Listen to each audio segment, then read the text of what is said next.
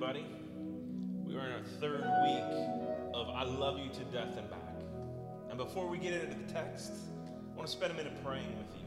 And wherever you are, I just want to ask you to take a deep breath, to kind of still yourself.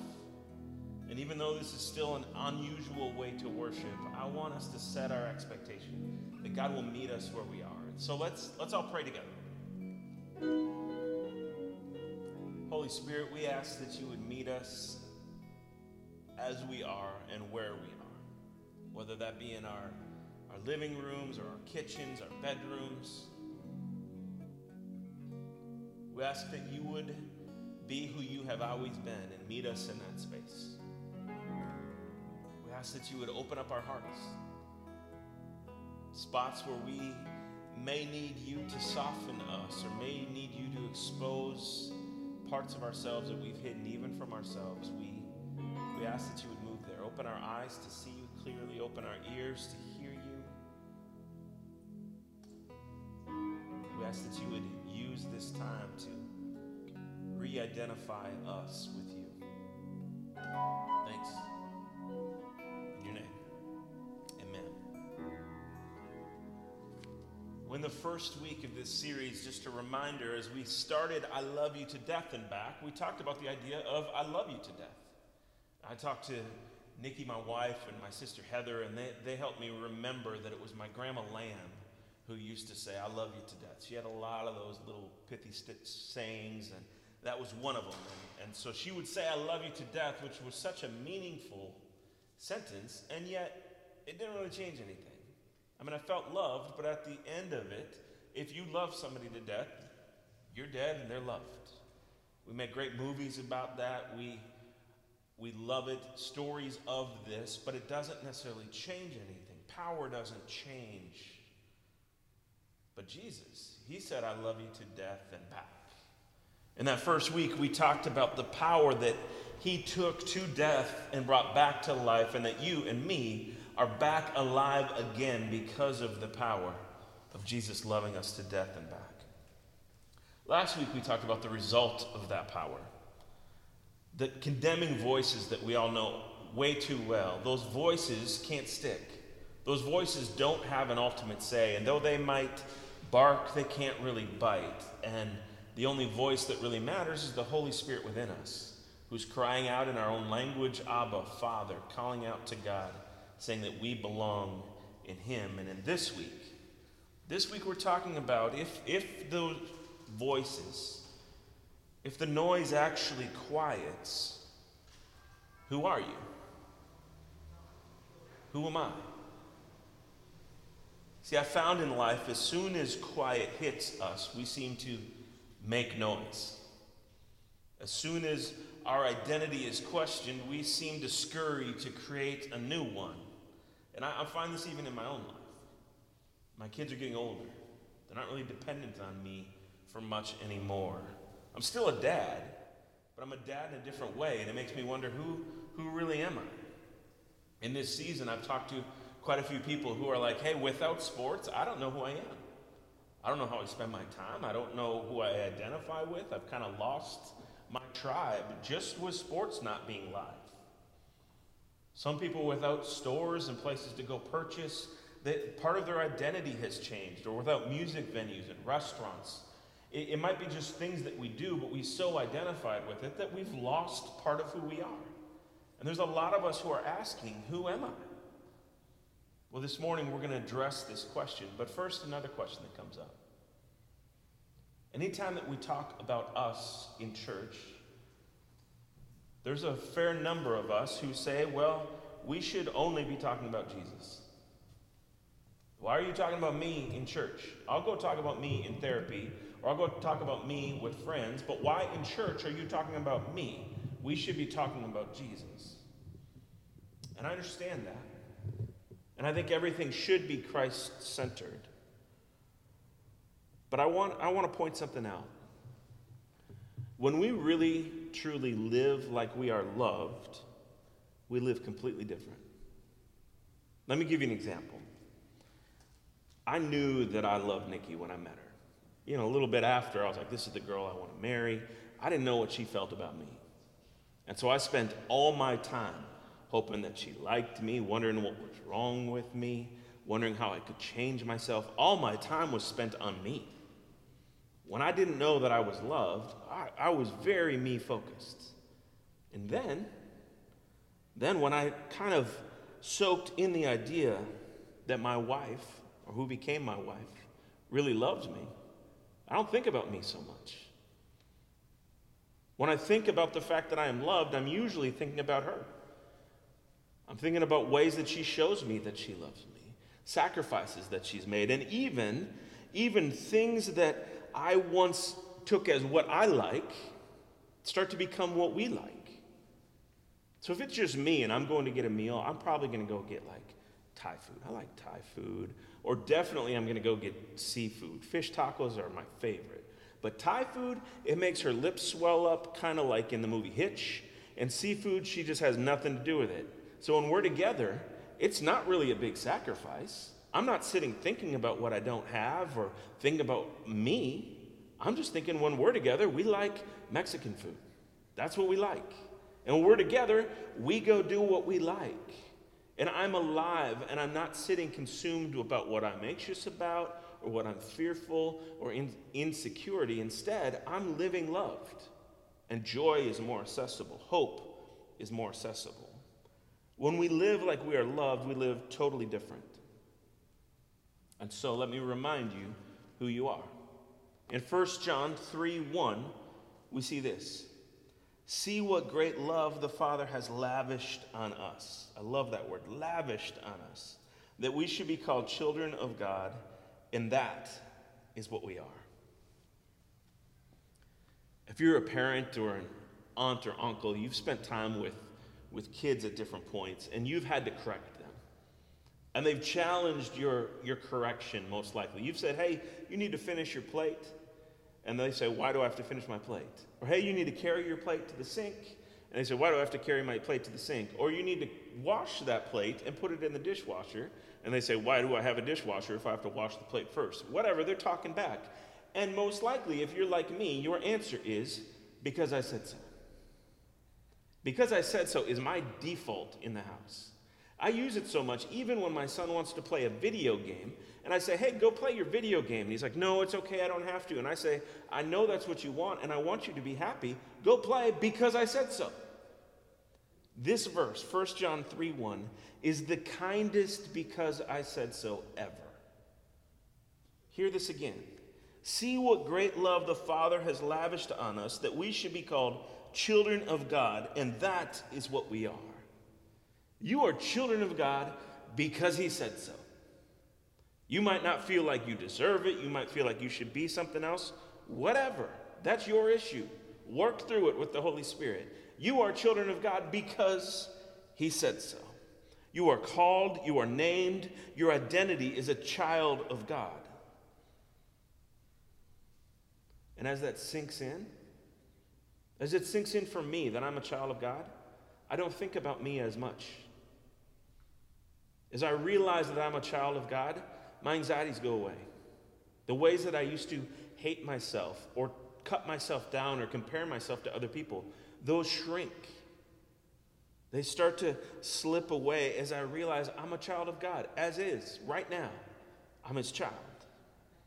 And interestingly, my interests start to become our interests.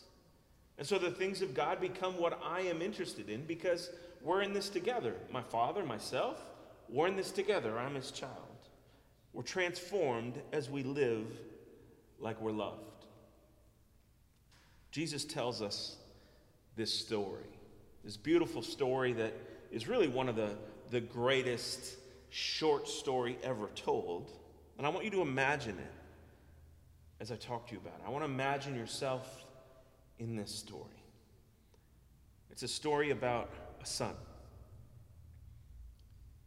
who goes away from his father. And he takes from his father, he takes everything that he was due to inherit. He takes everything so that he can go live, and he goes to squander. But reality is, it doesn't matter how it's squandered. The fact is, this son is leaving the father to go be somebody. He's going to go carve his own identity out. He's going to stand on his own 2 feet. He's going to go buy some boots and then pull himself up by the bootstraps. He's going to figure this thing out. And so the son, whatever the reason you and I went away, well, the son went away from the father. And he got this full inheritance. And he was sent out with love, and yet he squandered the full inheritance. He found his life in complete ruin. In fact, he was eating slop that was meant for pigs. And his job was to care for the pigs, so he was even stealing from the animals that he was caring for. And in that moment, as he sat in that low place, Luke records in chapter 15, verse 17, he recalls that this son remembers and thinks, how many of my father's hired hands have bread enough and to spare? But I am dying of hunger. I will get up and go to my father. So this son's life is in ruin. He set out to carve out an identity of his own, and it didn't work. He's got nothing left. He's starving. He's sure that he's going to die. And he thinks of the servants and the people who work for his dad. And he thinks, I'm going to go back and I'm going to go work for my dad. Because surely he'll let me in. Surely he'll let me work for him. And so as he walks back, he starts rehearsing this speech. He starts working on what he's going to say, how on his words he's going to earn a place with his father. He works on this speech that will convince his father to give him another chance. And so the whole way back, he's working on the speech. And I don't know how he walks. I don't know how he does it, because he's almost dying. How do you walk in the hot sun without food and water? And yet he has so much just hope that maybe as I give this speech, it'll change my dad's heart towards me. But as he walks back, he's risking a lot, because he left very publicly. You ever do that? He left publicly. He left with his father's riches. And the community's task was, well, they were to never let him back. The community's task was to not let the father have a change of heart. In fact, it was Hebrew law that if the son ever came back, the neighbor was to pick up stones and stone the son.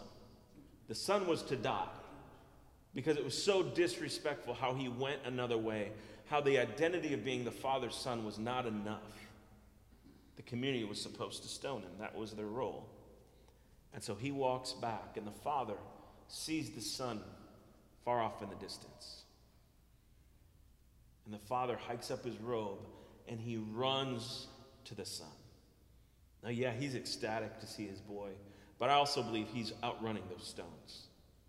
I also believe he's seeing the son before the neighbors see the son, before the neighbors pick up stones and give him the death that he deserves. The father's there to absorb the stones and to speak something different over the son's life.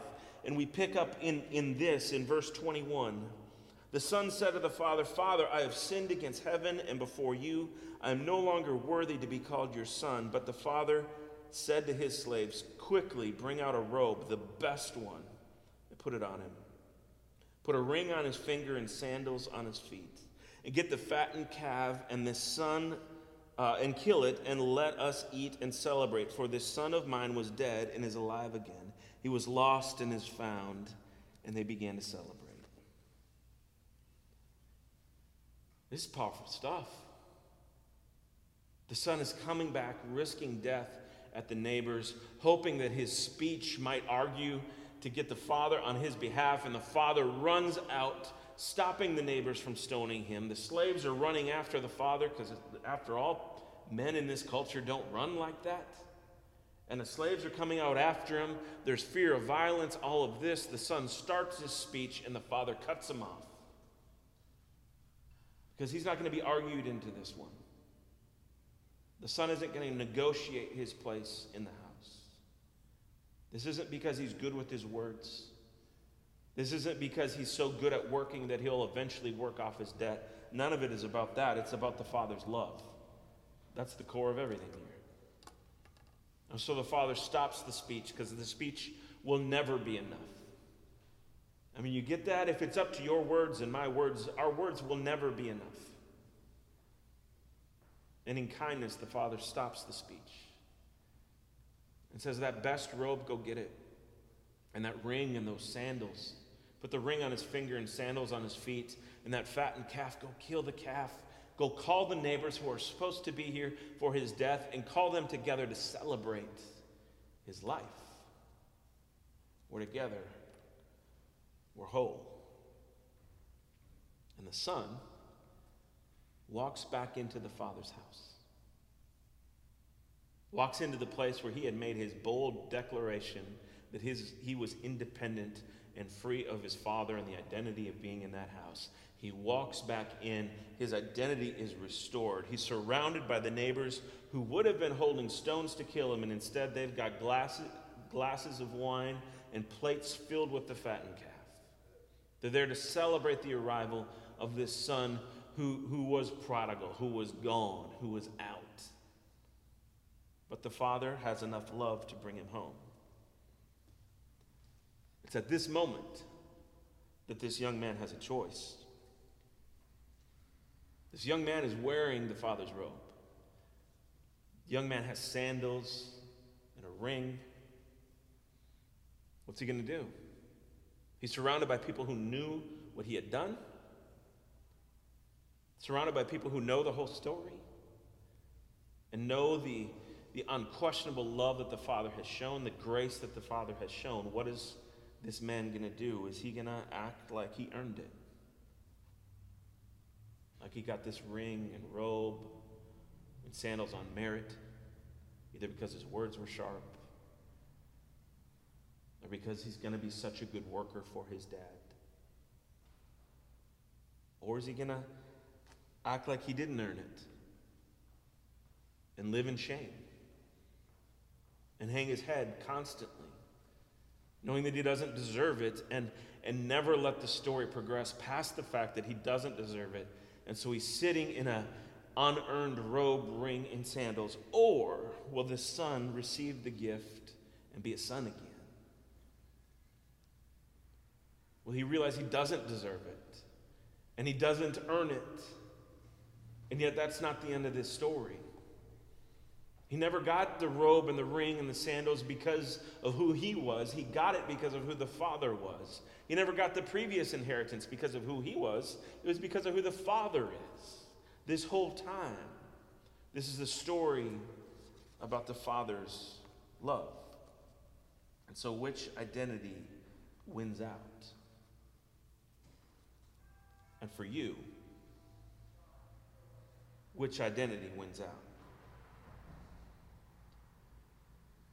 Jesus tells us this story to tell us and show us the Father's heart towards us.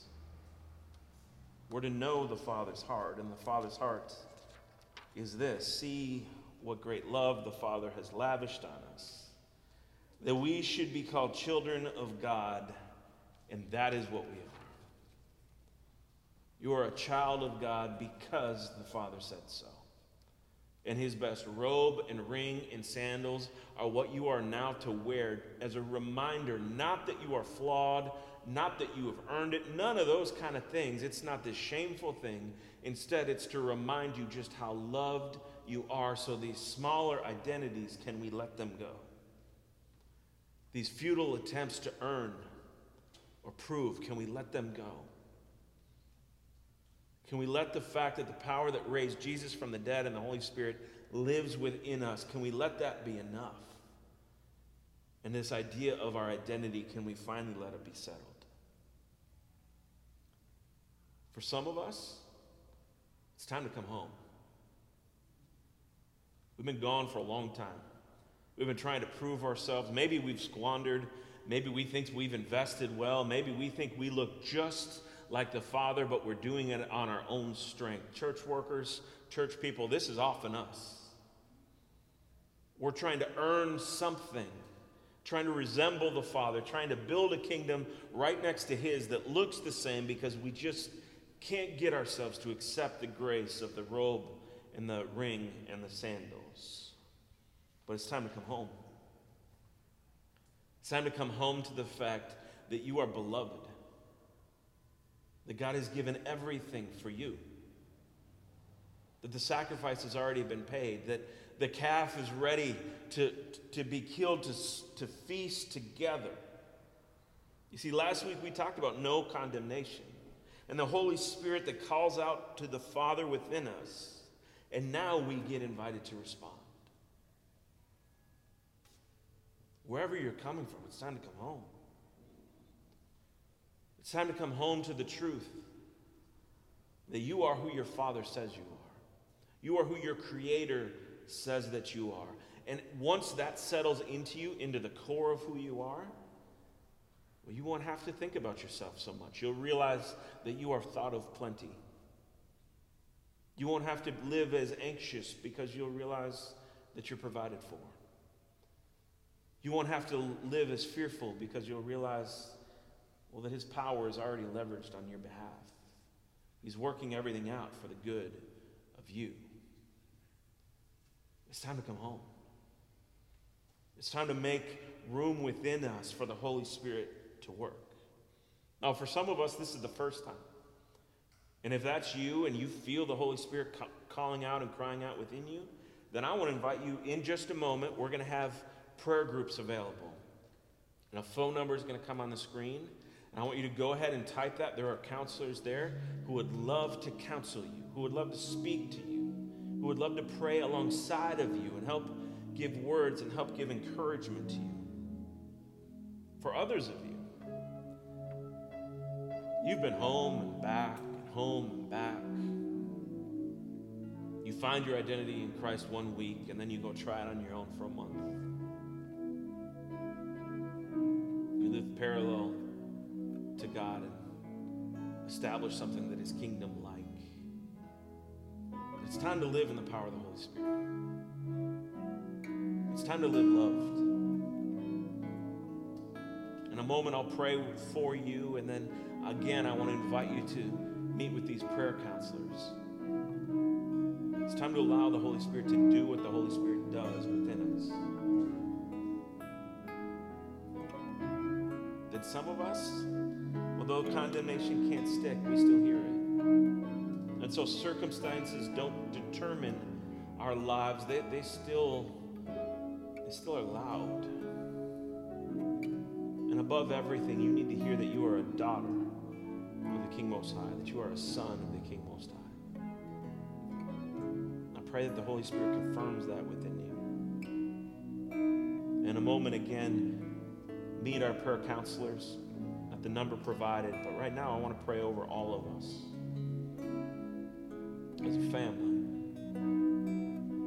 all wearing the best robes, rings, and sandals, not because we deserve it, not because we can articulate things well, but because our Father said so.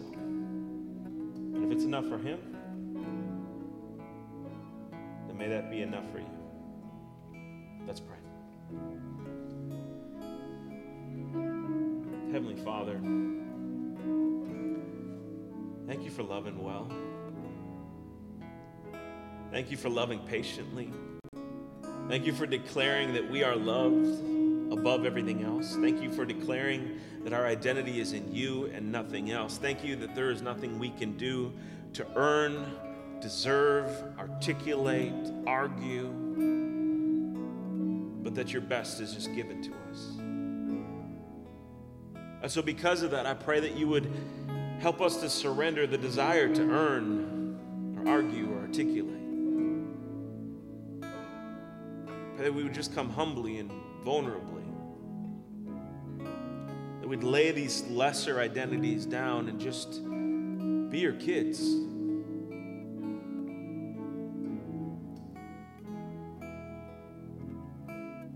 Pray that you would help us to realize that these concerns that we live within, well, we can live different when we know that we are loved. And so we can hand you our depression, our anxiety, our fears. We can trust you with them. We can trust that you'll continue to work within us, transforming us, reminding us in the midst of whatever we're facing, reminding us that we're loved. Jesus, thanks for what you have done. Thank you that you are now seated at the right hand of the Father, and you're seated in all power and all authority. And we can trust that. And Holy Spirit, thanks for your work within us. Transform us now, that we might live like you love us to death and back.